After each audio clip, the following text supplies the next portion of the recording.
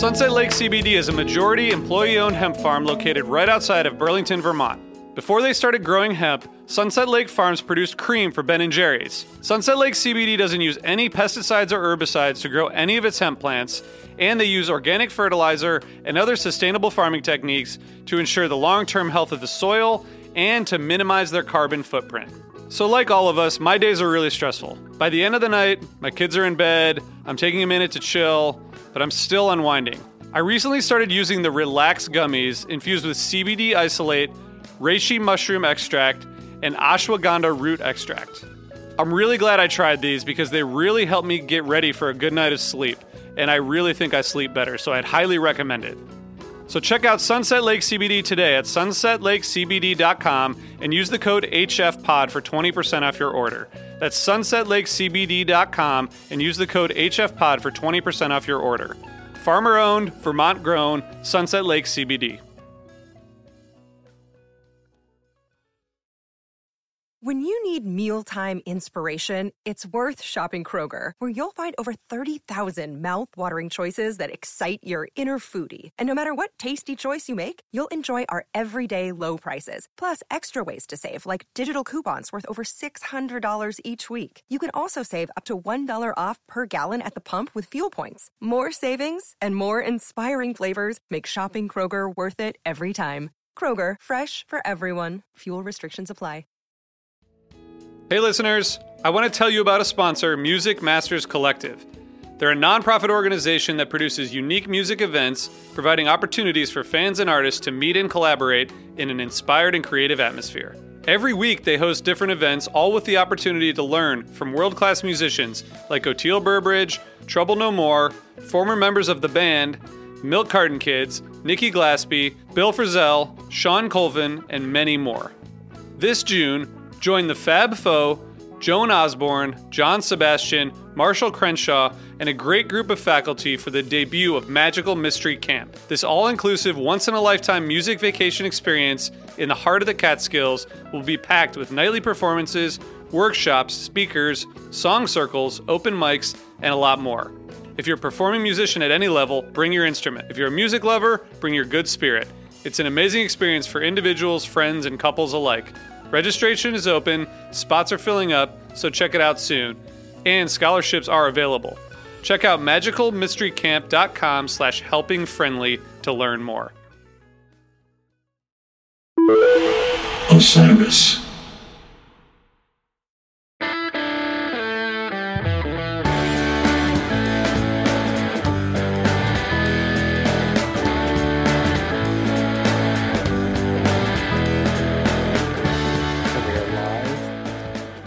It is Thursday, July 21st, 1997. 2022. But this is a really, really heady and heavy and impactful and awesome day in fish history today. Yeah. There's no fish show tonight, but we're going to talk about a pretty awesome fish show last night. But 25 years ago, fish did something pretty cool. What did they do? I don't know. I'm not good at history. They played a concert. I mean, they played an amazing show right in Jonathan's area. Neck of the woods? His neck of the woods. An unbelievable show that was one of my favorite concert experiences I've ever been to. They played a show on July 21st, 1997 at Virginia Beach, Virginia. They opened their summer 1997 tour on that day with Ghost, to which if you had not heard a fish show in 7 months, you were like, what the hell happened? Who is this? I don't know. Why are they playing percussive chords and why is everything through a wah pedal? I don't know what's going on. I don't understand. And you weren't supposed to understand. And that was the beauty of it. You were very happy though. You were very throwing happy. The fuck down. Yeah. It was the debut of Cowfunk in America. It really was. And that show was the first non 3.0 dinner and a movie show that they played back in May of 2020. And I still recall like sitting on my couch, just like gripping the edges of my couch, being so excited. That did not surprise me at all. I was so stoked the entire time. The Ghost, the theme from the bottom, the Leroy Moore sits in, Incredible Wolfman's Incredible Gin. And then 5 years ago, which is very relevant for our guest here today. 5 years ago, the Baker's Dozen kicked off, which if you take one swipe through Phish Twitter right now, you know that we're the first people to identify that. So that's why you come here. Breaking news. Yeah, but alas, nobody figured that out. Nobody figured that out. Alas, we are not here to talk about either of those events. Those will happen. We'll cover those in other cases. If you haven't heard Undermine Season 3, we talk in depth about the Baker's Dozen. I'd encourage you all to check that out. Just a little bit, 5 episodes dedicated to it, a little bit of time spent on that.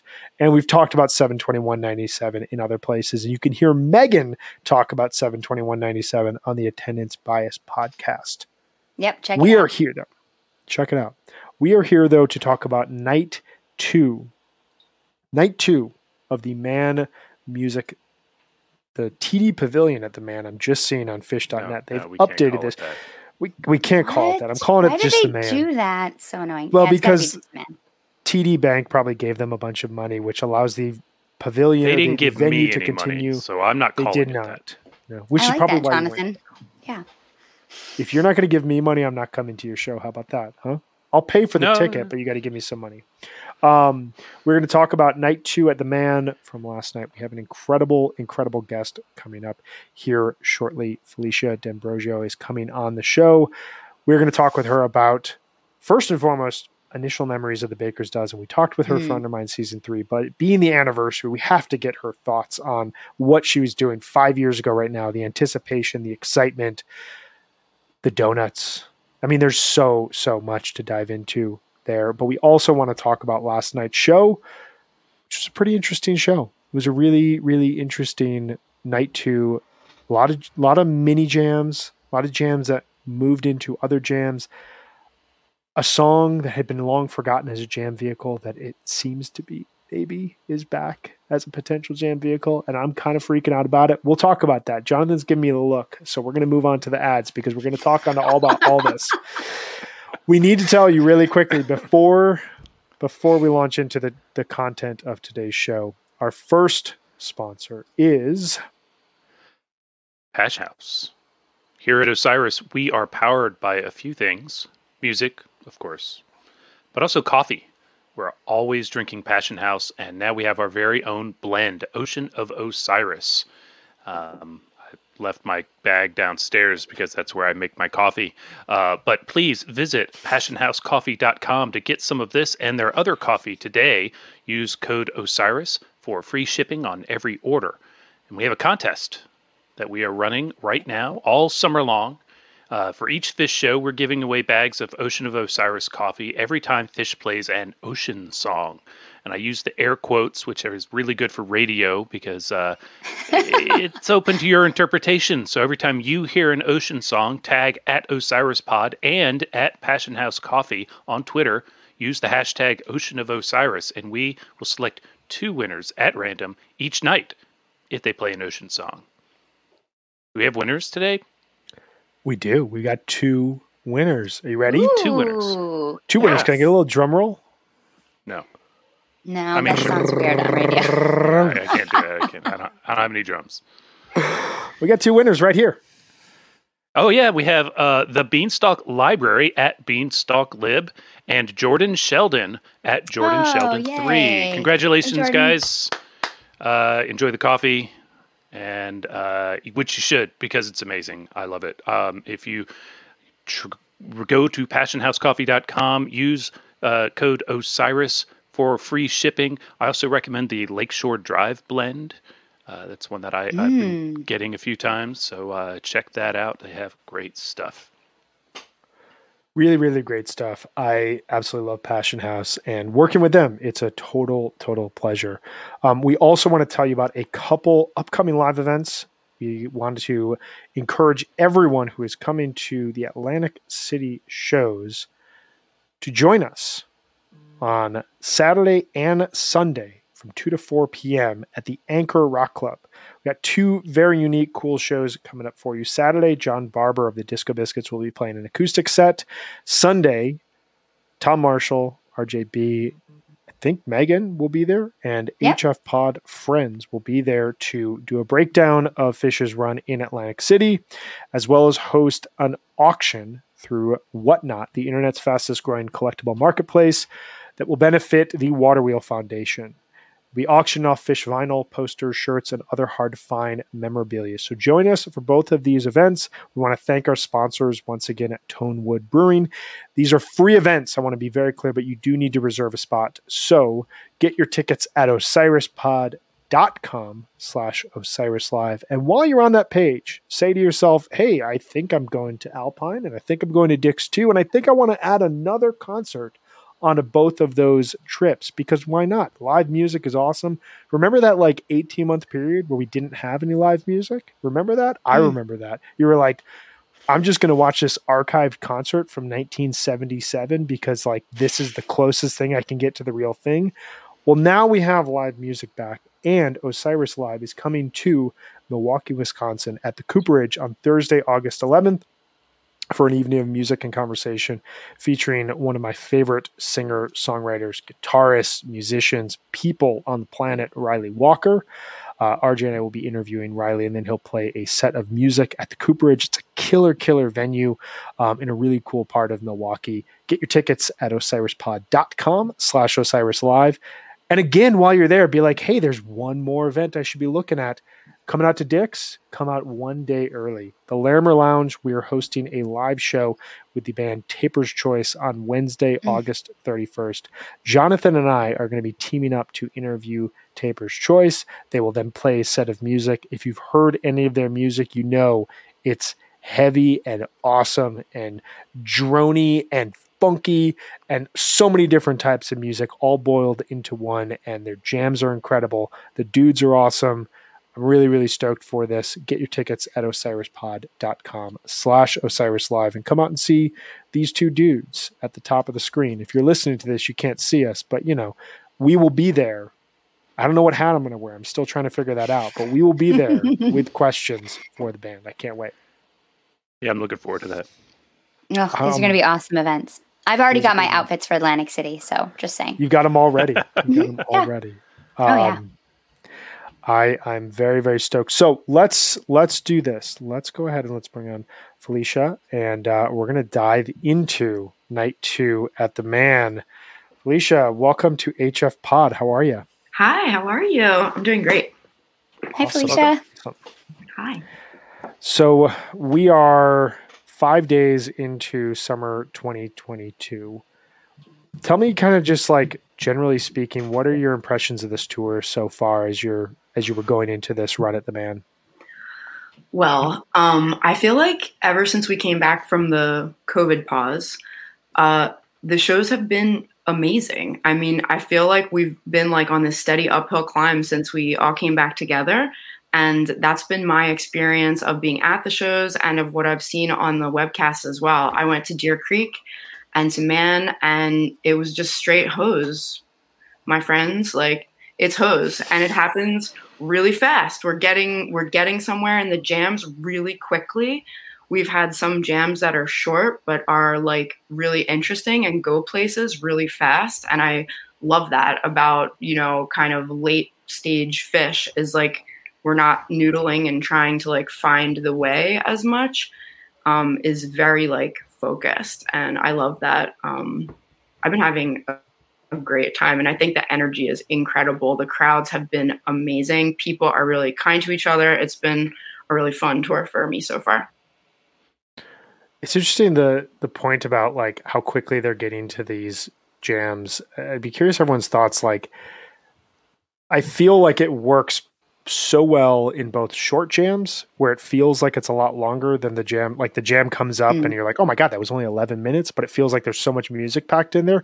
But even a Down with Disease or a Sand from Deer Creek, both of which crossed 30 minutes, neither of those sounded meandering. It just sounded like they were taking the same approach and just saying, there's another idea that evolved out of this, so we're just going to follow that, and another idea that evolves out of this.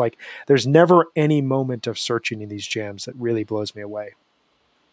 Yeah, I mean, I think that's there's good examples of that from last night as well for the shorter ones, and I think in particular, there was a series of texts coming from you guys last night.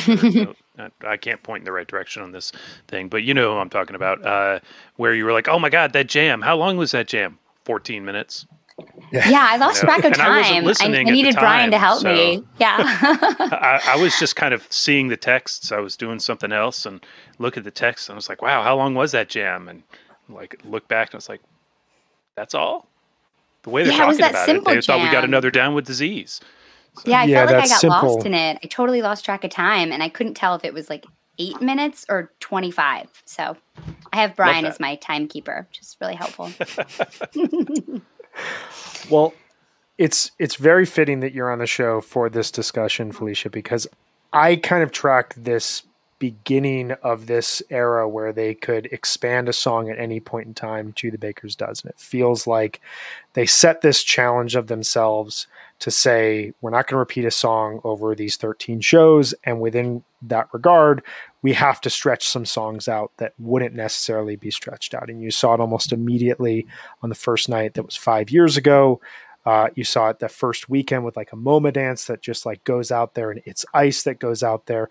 And it really kind of allowed them this opportunity to be where they are now 5 years later, where they play Runaway Jim, and it's only 11 minutes, but there's a ton of expansion, a ton of ideas happening within their like second or third song of the show.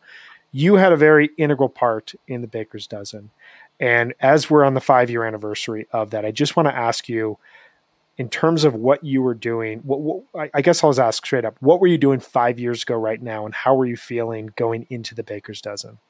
Okay, so it's 1:14 right now when we're recording this. I was, I think, on my way to the Garden. I don't remember what time the meeting was that we had, our sort of like pre-show meeting to like finish the logistics was, but I was staying in Financial with my friend Dana and in Battery Park City, and I got on the train, and like literally 5 seconds before I like got on the train, because there's like Wi-Fi now or whatever in the train stations in New York City, so you can like check your phone while you're like on a train. And I'm like about to get on the train, and I looked at my Twitter, and Fish had posted the flavor for the day and announced that that there would be actual donuts at the Dozen and how you would get them. And they tagged Federal Donuts, and they used the photo that our Lauren had taken. And I was just standing on the train, like looking at it with my heart, like started pounding. And I was like, oh my gosh, it's real. Like, this is that's awesome. Yeah. And I like got on the train and I came up, out of the train station, like cross 7th Avenue. And then I'm like going through the employee entrance of Madison Square Garden. So yeah, it was like an extremely exciting day for me personally. I know our amazing chef, Matt Fine, and crew at Federal Donuts had literally worked all night overnight to like make all these donuts and to get them to the Garden on time, and confirming that they were there, and everything was just like, it really became really real in that moment, even though we'd all been working on it for a little while.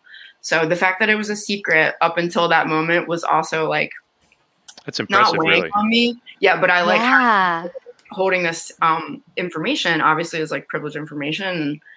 When it finally got out, everyone was like, I can't believe you kept it a secret. And I was like, and then pulled it off. It must have been so nerve-wracking to pull off handing out all those donuts the first time, and getting them there, and like just the logistics of all of that must have been so intense. Yeah, the Lincoln Tunnel definitely gave me a few nightmares, like before on the planning stage, having driven back and forth from Philly to New York a million times. But we just got everything there really early, and our crew was like, no, these donuts are going to like be there by noon every day, because if something goes wrong later in the day, and I was like, my worst nightmare is like, oh, we're stuck in the Lincoln Tunnel and it's like, 7:30 p.m. or something.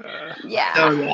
It actually necessitated the donuts having their own security guard, because there was nowhere to like put them away, because we couldn't use any of the concourse, because that's all like licensed, from like their vendors, and like they didn't agree to have like us on their, real estate, which is totally legit. So literally we're like stairwell dwellers, like living in the stairwell with our donuts. And so somebody needed to like keep an eye on them so they didn't get pilfered.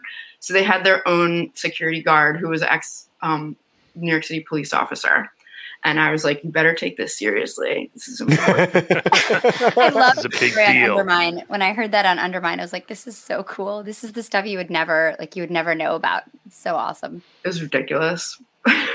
I still think back, I was at the mall locally where I was living. I don't even know why I was there, but I can remember getting a text from a friend around this time, July 21st, 2017. And he was like, you've got to check Phish Instagram right now. Mm-hmm. They've like taken this to another level. And at that point, we're just thinking like 13 Nights at Madison Square Garden. This is the coolest thing. And I pull it up and I just see like Coconut Night. I was like, what in the hell does this mean?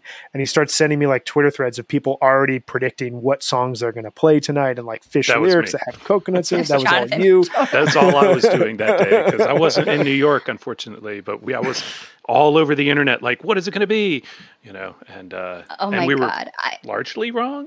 But it was wonderful. That's like the best part about it is being like, they're going to play this and they don't play that and they play something you totally don't expect and being like, oh yeah, that is connected to coconuts or to double chocolate or whatever. But It's crazy to me to think about like. I think we got better at it too through the. People did. Yeah.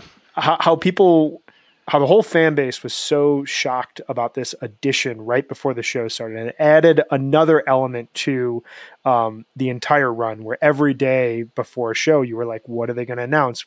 How is this going to impact the set list? And yet you're walking around for months being like, I know how this is going to impact the overall Baker's Dozen, and I can't tell anyone. Like that, keeping that a secret had to just be like so intense and so stressful. It was my boyfriend at the time, who I lived with then, also knew. He didn't know what any of the flavors were because he was like, I don't want to know anything. Like, don't tell me anything. He just knew that it was going to happen because I obviously lived together. So I was like, confide. He was my confidant. But he knew, and he was like, don't tell me. I want to be surprised. And then everybody, like some people were like, I can only come to like certain shows. So like, is it going to be peanut butter this night? Because I gotta know. And I was like, don't ask me anything. People were like gazing into my eyes, like trying to like penetrate my brain and secrets. I was like, go away. I can't tell you anything. Tell me what you know. Mm-hmm. Yeah, that's amazing. One last question about it, because I'll tell everyone that Felicia's featured at the top of episode 3 of season 3 of Undermine, where we talk in depth about the Baker's Dozen. You just like go through the entire planning, all the logistics of it. It's awesome. But I'm curious, like night one happens, you go into the show. Is there anything as you walked out of night one where you're like, we have to improve this for like the run to continue to be as successful? Or did you find like coming out of that first night that things were pretty successful on your end? We had a very good group of volunteers that were coordinated through Water Wheel and Headcount, and they had 3 our donut captains who were like professional Water Wheel Headcount employees, and they coordinated all the volunteers and kept everything happening. So they really did like a lot of the work, and it was I like loved working with Water Wheel and Headcount and Beth. They are incredibly organized, kind, professional people, and so I actually felt like it went really well. Our crew didn't report any problems, so I think nice. it was pretty simple. I mean, we just bagged the donuts and hand them out. It wasn't anything elaborate, but some people were trying to like sneak around and get to and stuff, and we were like, get up that escalator. So I want this one to eat, and I'm going to put this one in my like big hard trunk enough of to memorabilia. Get one. Right. And so we tried to make sure that people weren't like being greedy or whatever. But I did see a lot of people sharing at the dozen. Like people who did get a donut were definitely sharing them with other people, which was awesome. And I really appreciated that about Phish fans. They're generally very kind and generous. Yeah, I don't know what I was doing wrong. I never got a donut, but you had to come really early. I mean, you had to be like lined up for doors. Yeah. There were so many people lined up for doors that the garden made all the food half price. Remember? Yeah. Because there were so many people in the building that would come there early. Yeah, that was like a cool so many feature. More people lined up for doors. About that. Yeah. Shout out to friend of the pod, Jackson Richards, who said, I went to all 13. I didn't get any donuts with a sad face. Jackson. And then he clarifies, it was my own fault. It was my own fault, yeah. You had to be there right away. And that was like part of the joy of this was like, even if you didn't have a donut, like everybody technically had a donut because it impacted that show in such a huge way. Like I went cinnamon night. I did not have a donut, but I got to experience the Don't Eat the Brown Donuts voiceover that came on with the lights still on. I was like, what the hell is going on? This is so cool. So, well, so much to remember about the Baker's Dozen. I can't believe it was 5 years ago. What an incredible time.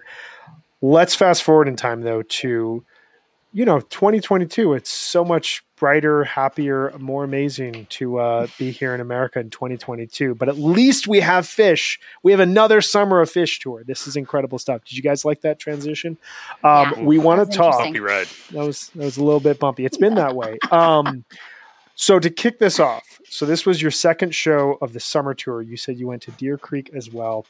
I want to ask you, we have one segment that we jump into before we get into the music, and that is the vibe of the show. There's a vibe that happens at every one of these Phish shows that we cannot tell of what this was like from the couch. This is sponsored by Section 119, which we will just tell you all is the premier apparel brand where many Phish fans shop to represent their favorite band in everyday life.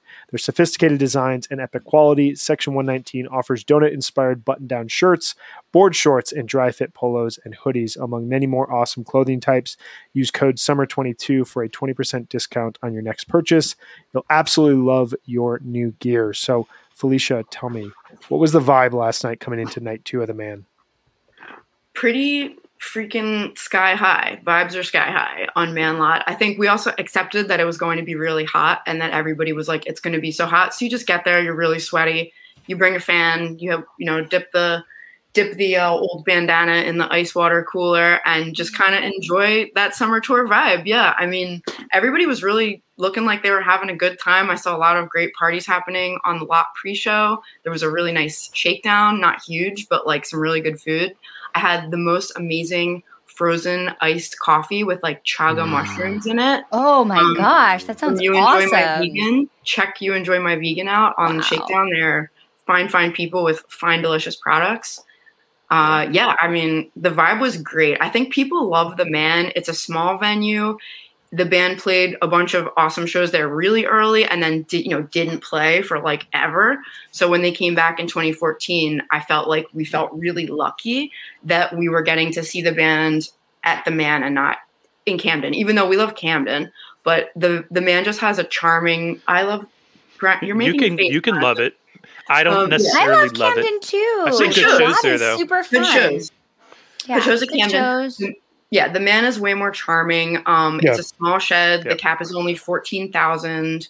So we love that, like really small. That might be the smallest venue on the tour. It might be, yeah. And it's definitely the smallest pit. I mean, that is the smallest pit I've ever been in. I would be surprised if there's 250 people in there. It's tiny. Oh, yeah. And I think that it's a cedar shed and it was built in 1976, like for the bicentennial in Philadelphia as like the summer home for the Philadelphia Orchestra. So it sounds amazing in there. That's awesome. The sound in The Man is perfect. It's immaculate, which I really think contributes to like the good feeling and the good vibes at The Man in general. And of course, for me, it's a hometown show. So I'm super happy, like, walking around the lot, like smiling my face off because everybody's here, which, it just feels good to have Phish like come to your town. It's a nice lot. There's trees around. Is it a grassy lot? That's so nice. Yeah. I got to check that out. Yeah, it's got a very unique feel. I mean, there's a Merriweather type vibe to it in a sense. There's like a SPAC type vibe to it in a sense. If you've ever been to Wolf Trap. Wolf Trap, totally. That's a great call. It's in a park. It's just like, it's a park. It's a beautiful venue. And I've only seen one show there. It's the only time I've ever seen Phish in Philadelphia. And there's definitely a vibe to Philadelphia Phish that like everywhere you go up and down the Eastern Seaboard, there's like a different vibe. You go to New York City, it's like, holy shit, we're seeing Phish in New York City. This is the biggest place in America to see this band. Philadelphia feels like it's like the furthest reach south of their home territory in a sense, and like they treat it in a weird way like a hometown show. At least that's like the vibe I've always gotten listening to it, is that they know they have a hardcore fan base there. They know that people from around that region will travel to see there, so it feels kind of like the furthest existence of seeing them in the Northeast. Second time I saw Phish in Philly, Trey came out and said, that he saw Jethro Tull in that room. It was at the Spectrum when he was a kid. So, like, it is hometown-ish for him. Even I mean, they're from New Jersey. Yeah, he's a Flyers fan. Like, he identifies with Philadelphia culture in a way that, like, they identify with Boston the way that you don't. Yes. So hey, I'm from Philly. I can take it. that is it. That was a softball if I ever threw Roll anything. Stones. What was the shirt that you posted this morning, Jonathan? The Philadelphia shirt. Oh, in Philadelphia, where the weak are killed and eaten. So good. It's a good shirt. I don't know why anybody would put it on a shirt, but I like it. I think I am friends with the person who made that shirt. I think Shaky made it at Awesome Dudes. That's awesome. I think I know that shirt. So let's get to the show. So it's hot in the lot, it's hot in the venue, but we deal. We make do. We're not going to be turned away by bad weather, as we know from the experiences of seeing Phish. So set one, we get appropriately a Steam opener that I think is kind of a response to the overall weather. We get Steam, Runaway Jim, Tila, Kill Devil Falls, Theme from the Bottom, Birds of a Feather, I Didn't Know, Funky Bitch, and Split Open and Melt. And I will just say my son, when Funky Bitch came on, goes, "What's the name of this song?" And I was trying to scramble to figure out how to identify this song to an almost 7-year-old. But tell me, Felicia, just tell him, just get it over with. Tell about me, Felicia, a cool-ass lady. There you go. There it is. What was your big highlight and big takeaway from set one? Obviously, I really thought that the Tila was a nice treat, and it actually did seem to cool it down for a second in there. We had some breezes and winds, and that was really sweet and beautiful. Also, I don't know, everything was really good. I felt like all these different songs had a different highlight to them. I really enjoyed watching Trey play the drums during I Didn't Know. I feel like Fishman on the Vacuum is funny, but Trey playing the drums is funnier. The faces that he makes when he's drumming are amazing. He's so full of joy, and he's just silly and laughing. I kind of loved that. And then, obviously the Split Open and Melt. I mean, that's the highlight. And it, again, short, to the point, scary, rhythmic, and then just boom. I'm looking at the stats of it. So I didn't know it was played at Atlantic City last year, but this is only the second performance since they came back post-COVID. I don't recall the version from Atlantic City, but last night felt like he was behind the drum kit and he was like, "I'm going to get back at you for every time you put a sample in a song that I didn't want to sample it." And he was just going wild. That was all he was playing for 30 seconds. Yeah. And then he'd hit a different one. Yeah. He was so pleased with himself. That was the only one of those few moments that I love being on Couch Tour, because you can see his face really close up. And I was like, yes, he is loving this. This is great. It was a good way to get back at him. I found, for me musically, the Melt was absolutely incredible. It was, I texted the group, it was like a My Bloody Valentine type of jam where it just felt like Trey was playing 800 guitars at once. It was just this drone over the crowd. But I love how quickly they can get out there with Kill Devil Falls now, and how easily that song just moves into this melodic, beautiful space, got really psychedelic, was a really nice segue into Theme from the Bottom. And that and Runaway Jim kind of set the table for me of we may not get the longest jams tonight, but there's going to be a ton of creativity in here. Yeah, it kind of reminded me of Night 2 at Great Woods, where it's just they're just finding these really interesting spots right away and just taking these little micro jams out with really full of ideas. I also love the Kill Devil Falls. The effects Trey was using were just super cool and a butter landing in theme. And I felt like the Split Open and Melt should have been in I think I texted our group text, it should have been in the space set last night. It was super spacey and weird and dissonant, and Mike's got the drill out, and it's just trippy. It was cool. It was a great end set, and really just great playing throughout. Yeah, big fan of that Melt. I saw other people on Twitter last night dropping My Bloody Valentine and shoegaze references to that performance, and I could hear it when I listened this morning. I think they need an arrow on the set list. I'm not one to dicker about these kinds of things, but Kill Devil Falls, that they're not done. There's no stop when Trey starts playing theme. It's direct. There's not an arrow? Stuff's happening, and then Trey starts playing theme, and I think might be my highlight of the set if they hadn't played Split Open and Melt.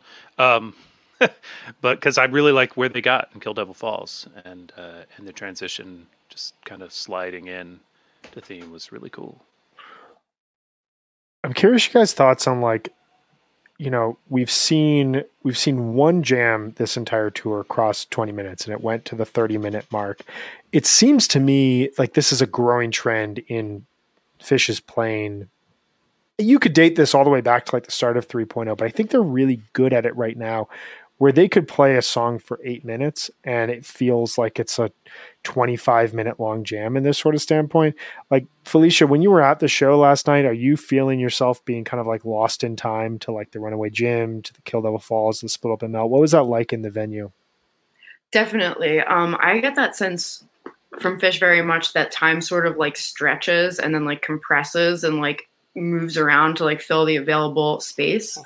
It is so hard to tell how long things have been happening for me in the song, especially with like dancing and, trying to like stay engaged with what's going on. I have no idea when I am, like, ever.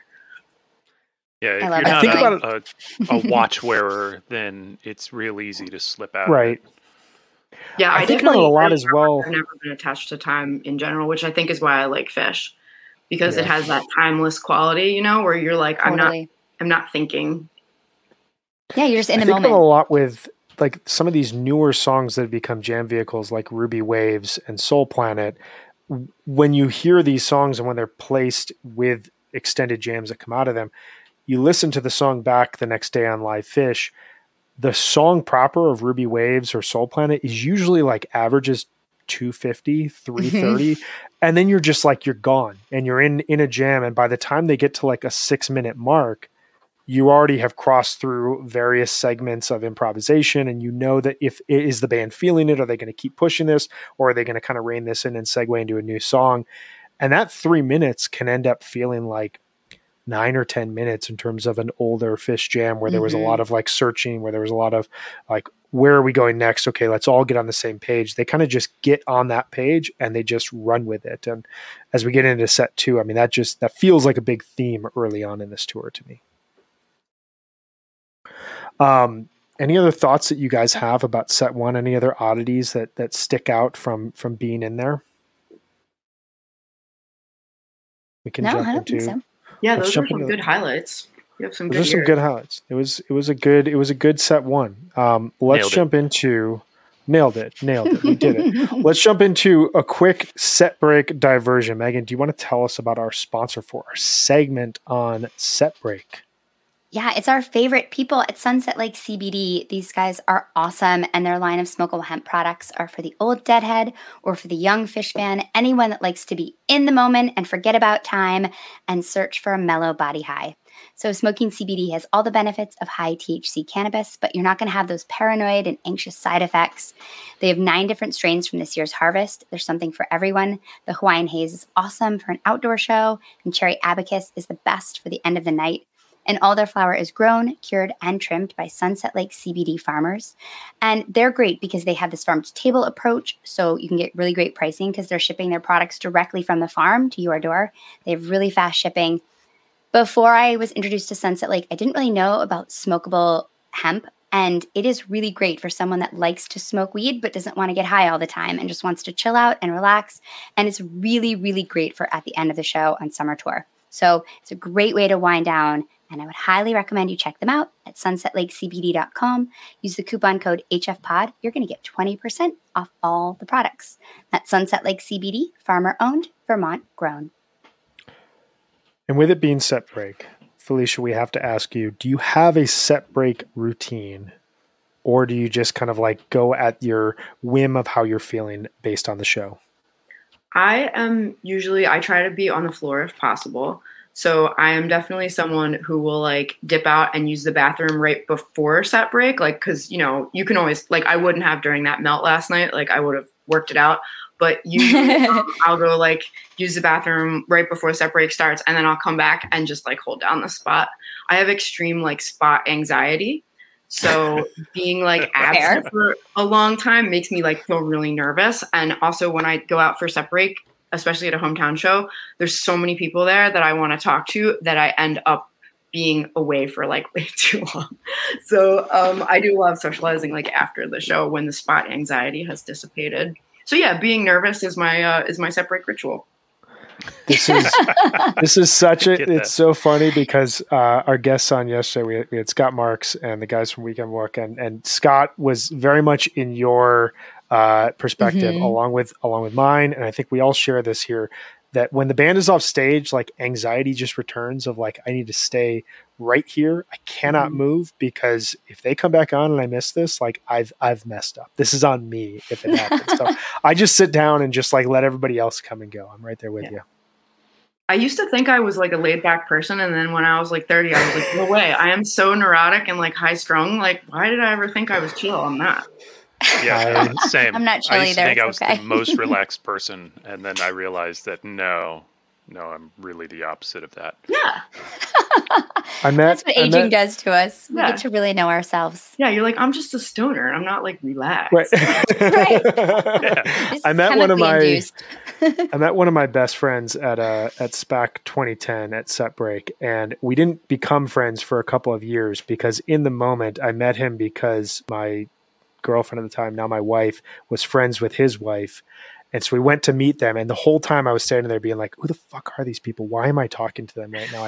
I want to get back to my spot for the set. And then of course the set started and I missed it, and I had a lot of resentment, and I had to tell him about that 5 years later.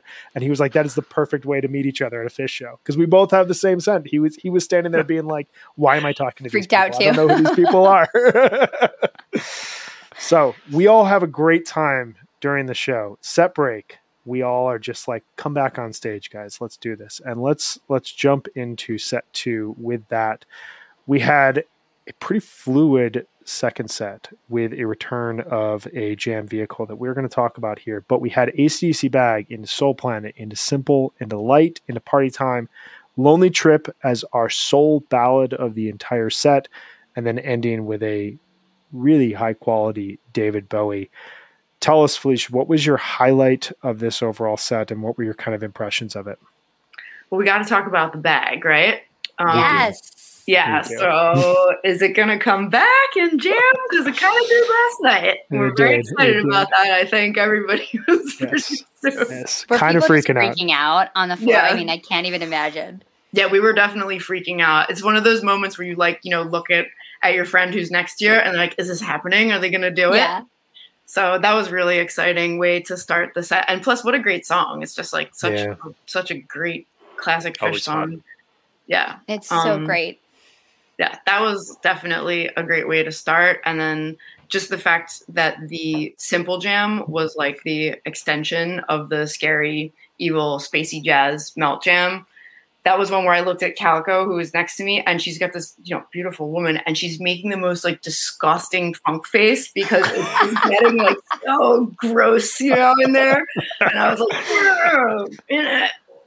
I mean, I didn't stop moving for that whole second set. I was just like totally soaked and dancing, and everyone around me was just like getting down as hard as they could. It was amazing, actually, because it was truly really hot. Like, I remember during the second set thinking like, I don't know how long I can do this, but I'm gonna push through. It was fun. Well, putting the bag into context, because we were talking yesterday on the podcast about Halley's Comet, and that like for so long Halley's Comet would start and you'd have this sentiment of like, was that an extra riff? Does this mean like, and you'd kind of like, your heart would start racing. You'd be like, are they going to jam it? And then Trey would just go into like Sample in a Jar or something, like, oh God, he like, Scott Marks compared it to Lucy with the football, that you were just like, I believe this time. I totally believe. And AC/DC Bag has started to be that way. They opened up the second set of Velvet Night with AC/DC Bag. And at that point, we kind of knew there are jams coming in unexpected places. Is this going to be the first time that happens? Did not. It opened up the second set of Deer Creek Night 1 last year. Again, did not jam. So when it opened up here, the only thing that gave me hope was you could hear when they walked on stage, Trey play Soul Planet. Like he played the first couple chords of Soul Planet and then stopped and went to Bag. And a friend of mine texted me and was like, does that mean like, because Soul Planet just jams every time. It's got like the highest batting average of any Phish song. And when AC/DC Bag went out and just completely changed and just peaked into this jamming space, my phone kind of exploded. And I'm sure I was not alone in that, of just like every Phish fan from every corner of life was like, oh my God, this is happening again. And first time since Coventry, we got an extended AC/DC bag. It's just an amazing thing. That was so great too. I mean, it's funny listening back today to it. I was thinking about, what AC/DC bag sounded like in like the early 90s. And it's just like, it's like a runaway train. The song is just like so much energy and just, it's almost like playing Trey, it's just so intense. And now I was listening last night, and that's the thing about Couch Tour. You're like really listening in the way that like when you're at a show, you're dancing and you've got your eyes closed and when you're on Couch Tour, you're like sitting there. And I was just thinking like, he played it really, really well. And it doesn't have that same kind of like ruthlessness that it had back then, but it was such a strong version. And to hear them kind of go off, and what a great jam that came out of it. I mean, I thought it was going to keep going. I think it could have, but Trey loves to play Soul Planet, and that's okay. Well, and I do wonder, we talked about it, like Chalk Dust Torture did this in late 2012, where it had a couple of versions that summer where it like hinted at going out, and it was, 10, 11 minutes, crossed into a different key, went like rhythmically in a different place and was not coming back to Chalk Dust, would segue into another song. And then obviously that version from August 31st, 2012, the Fuck Your Face show, it goes almost 20 minutes. It's this monumental version, and everything since then has been, pretty significant from a jamming standpoint. It would be really cool to hear AC/DC bag move into this space where they could open up second sets with it, and you're in a reliable 16 to 20 minute jam space. I don't know. I'm all for this. You mentioned get away with a 10-minute version just like this though, and nobody seems to be upset about it, so that's fine too. Totally. I think it's a perfect example of how they can just get there whenever they want, and I'm sure they will. That's a really good point. Two AC/DC bags, I promise you, will be short, and everybody will be like, "God damn it!" And then they'll come back and do a 30-minute one just to fuck with us. That's right. It's a really good point, and it was highlighted by listener Russ Tab, who said they've been taking less time in the Type 1 stage early in jams, getting right to it. I feel like we were talking about this in set 1. I'm curious your guys' thoughts if you heard it at all last night, where it doesn't feel like they finish a song and they don't feel the need to play 3 or 4 minutes of riffing around the song's theme.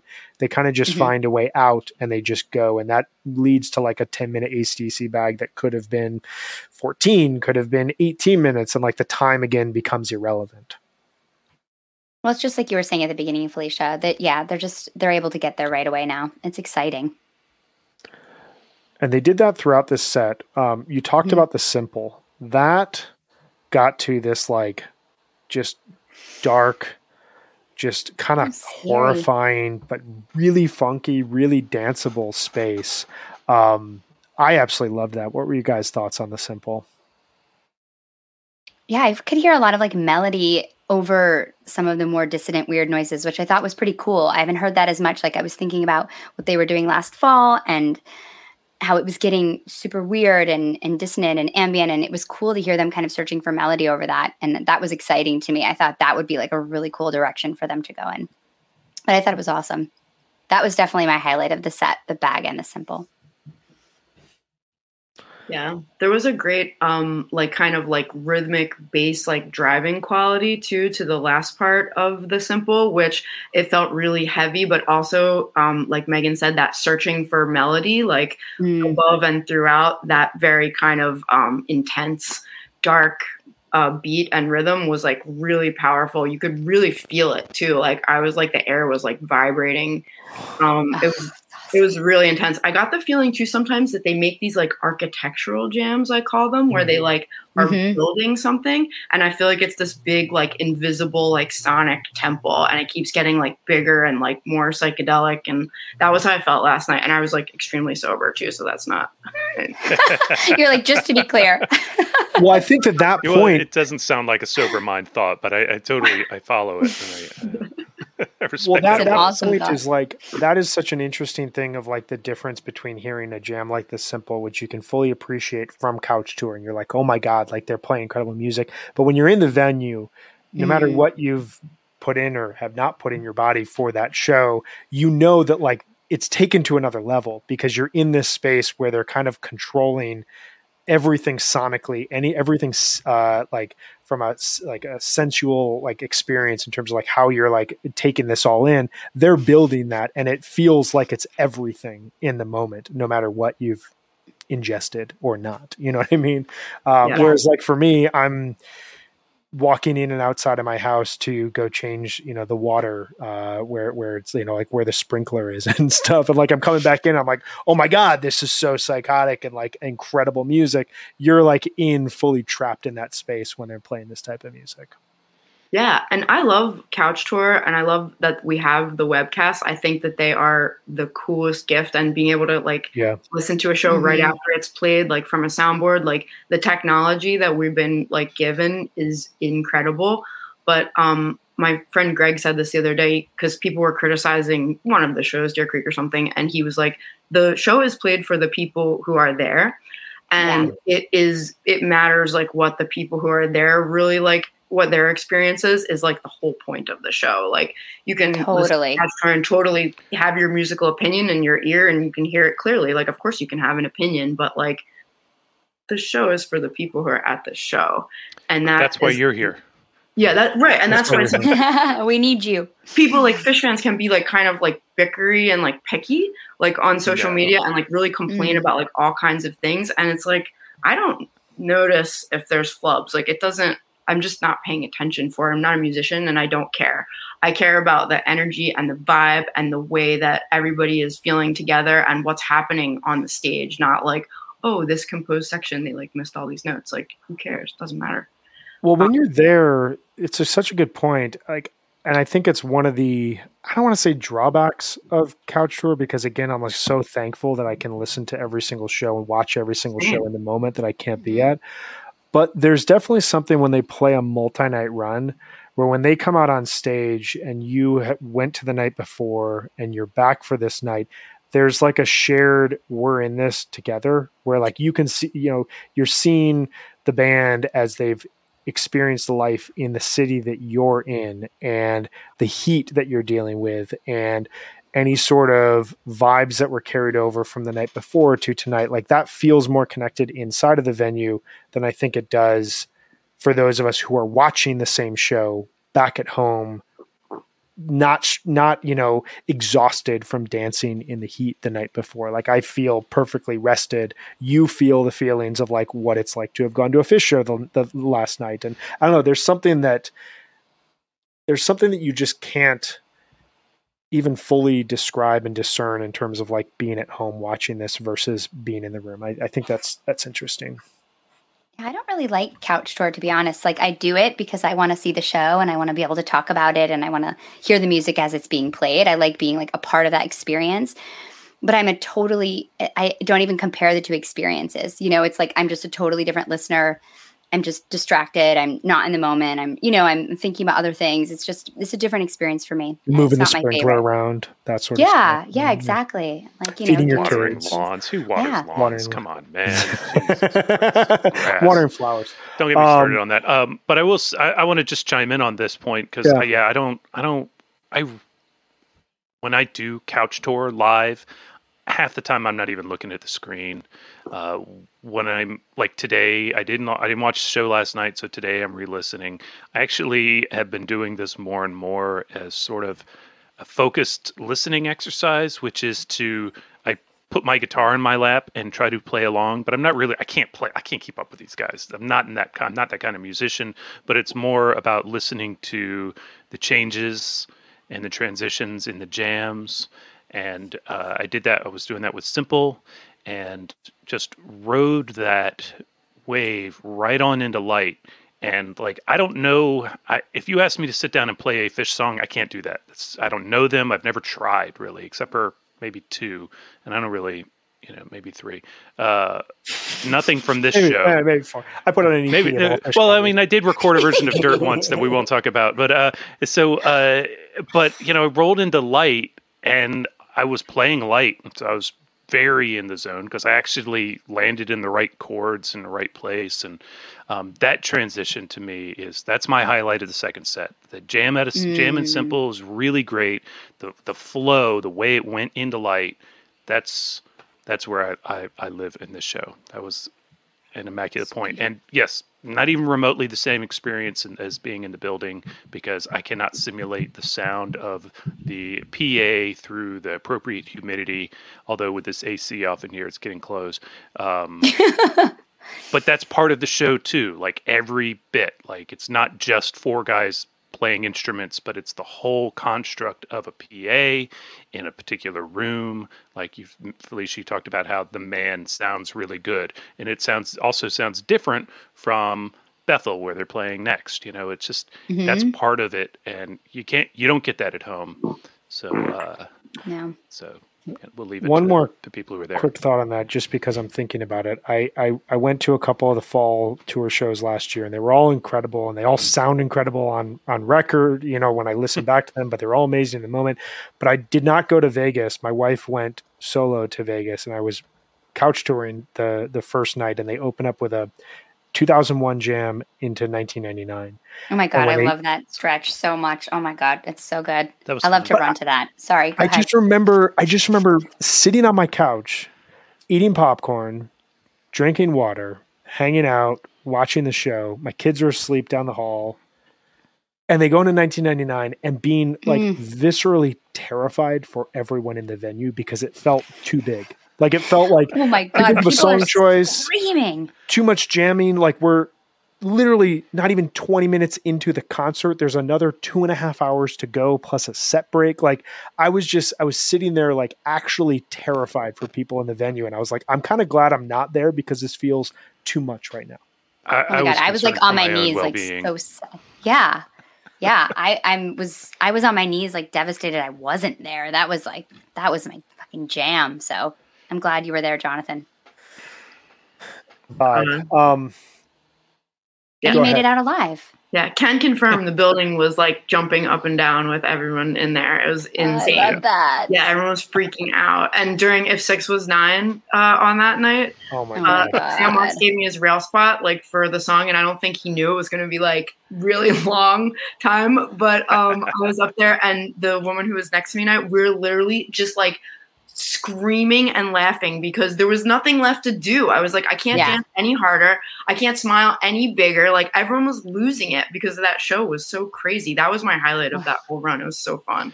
That show was pretty awesome. Insane. It was a blast. I still kind of can't believe that run happened. That was just. Can't believe they played that song. Actually. Yeah, I know. No, that whole thing was crazy. I thought it was War Pigs.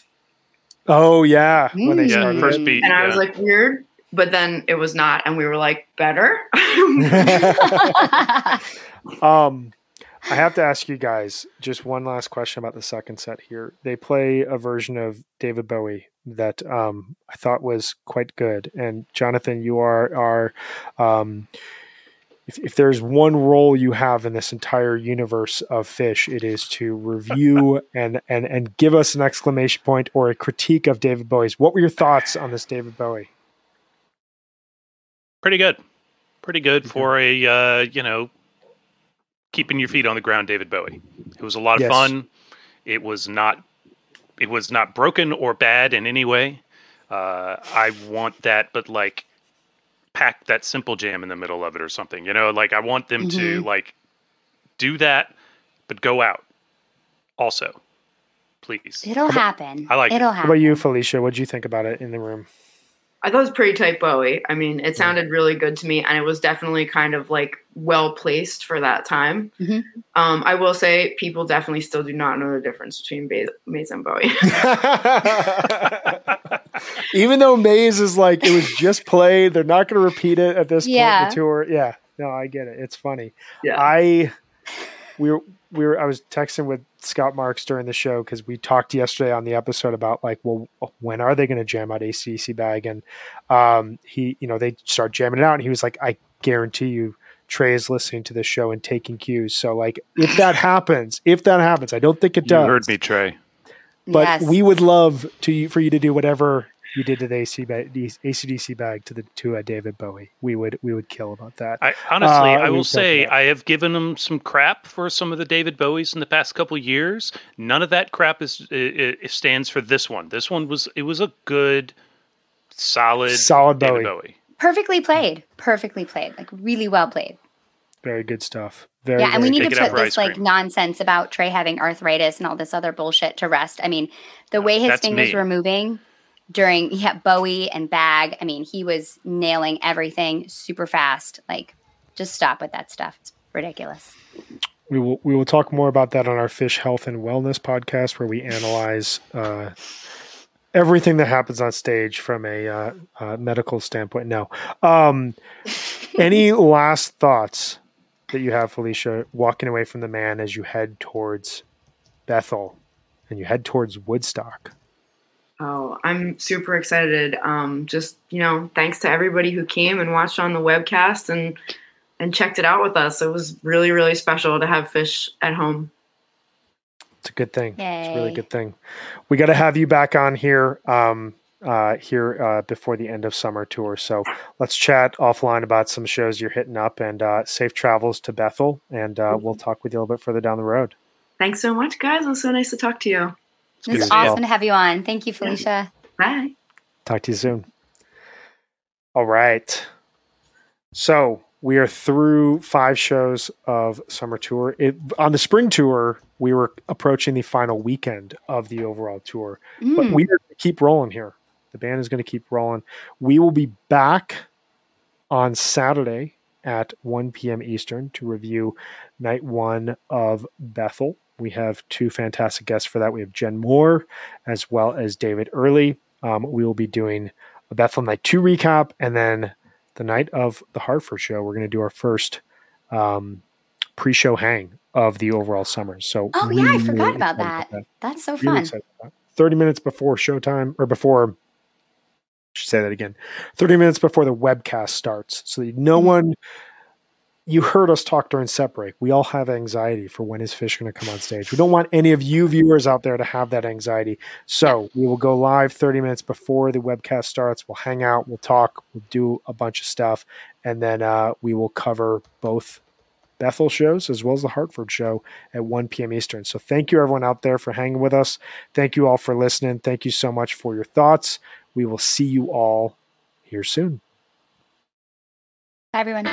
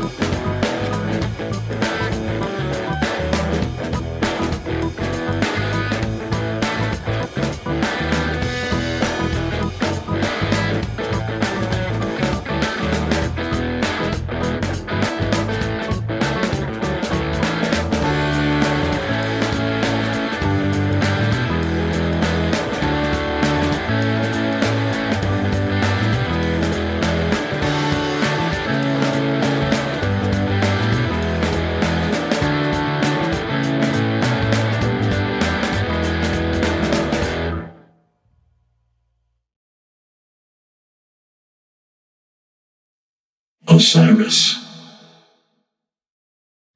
Hey everyone, it's Cam Hurt, host of the Best Show Ever podcast, and we have got a second season coming out very soon that I am very excited about. We've got some very cool special guests, including musical acts that we all love, like Karina Reichman, Daniel Donato, Jake Brownstein from Eggy, Rick and Peter from Goose, and many more. Tune in for new episodes dropping on Osiris Media March 5th on the Best Show Ever podcast. Hi, this is Henry Kay, host of the #1 music history podcast, Rootsland. Come with me on a journey to Kingston, Jamaica, where we explore the world of reggae music and the untold stories of some of the genre's greatest legends. From the ghettos and tenement yards where the music was born, to the island's iconic recording studios. We are so excited to team up with Osiris Media, the leading storyteller in music. Because as you'll hear, sometimes the story is the best song.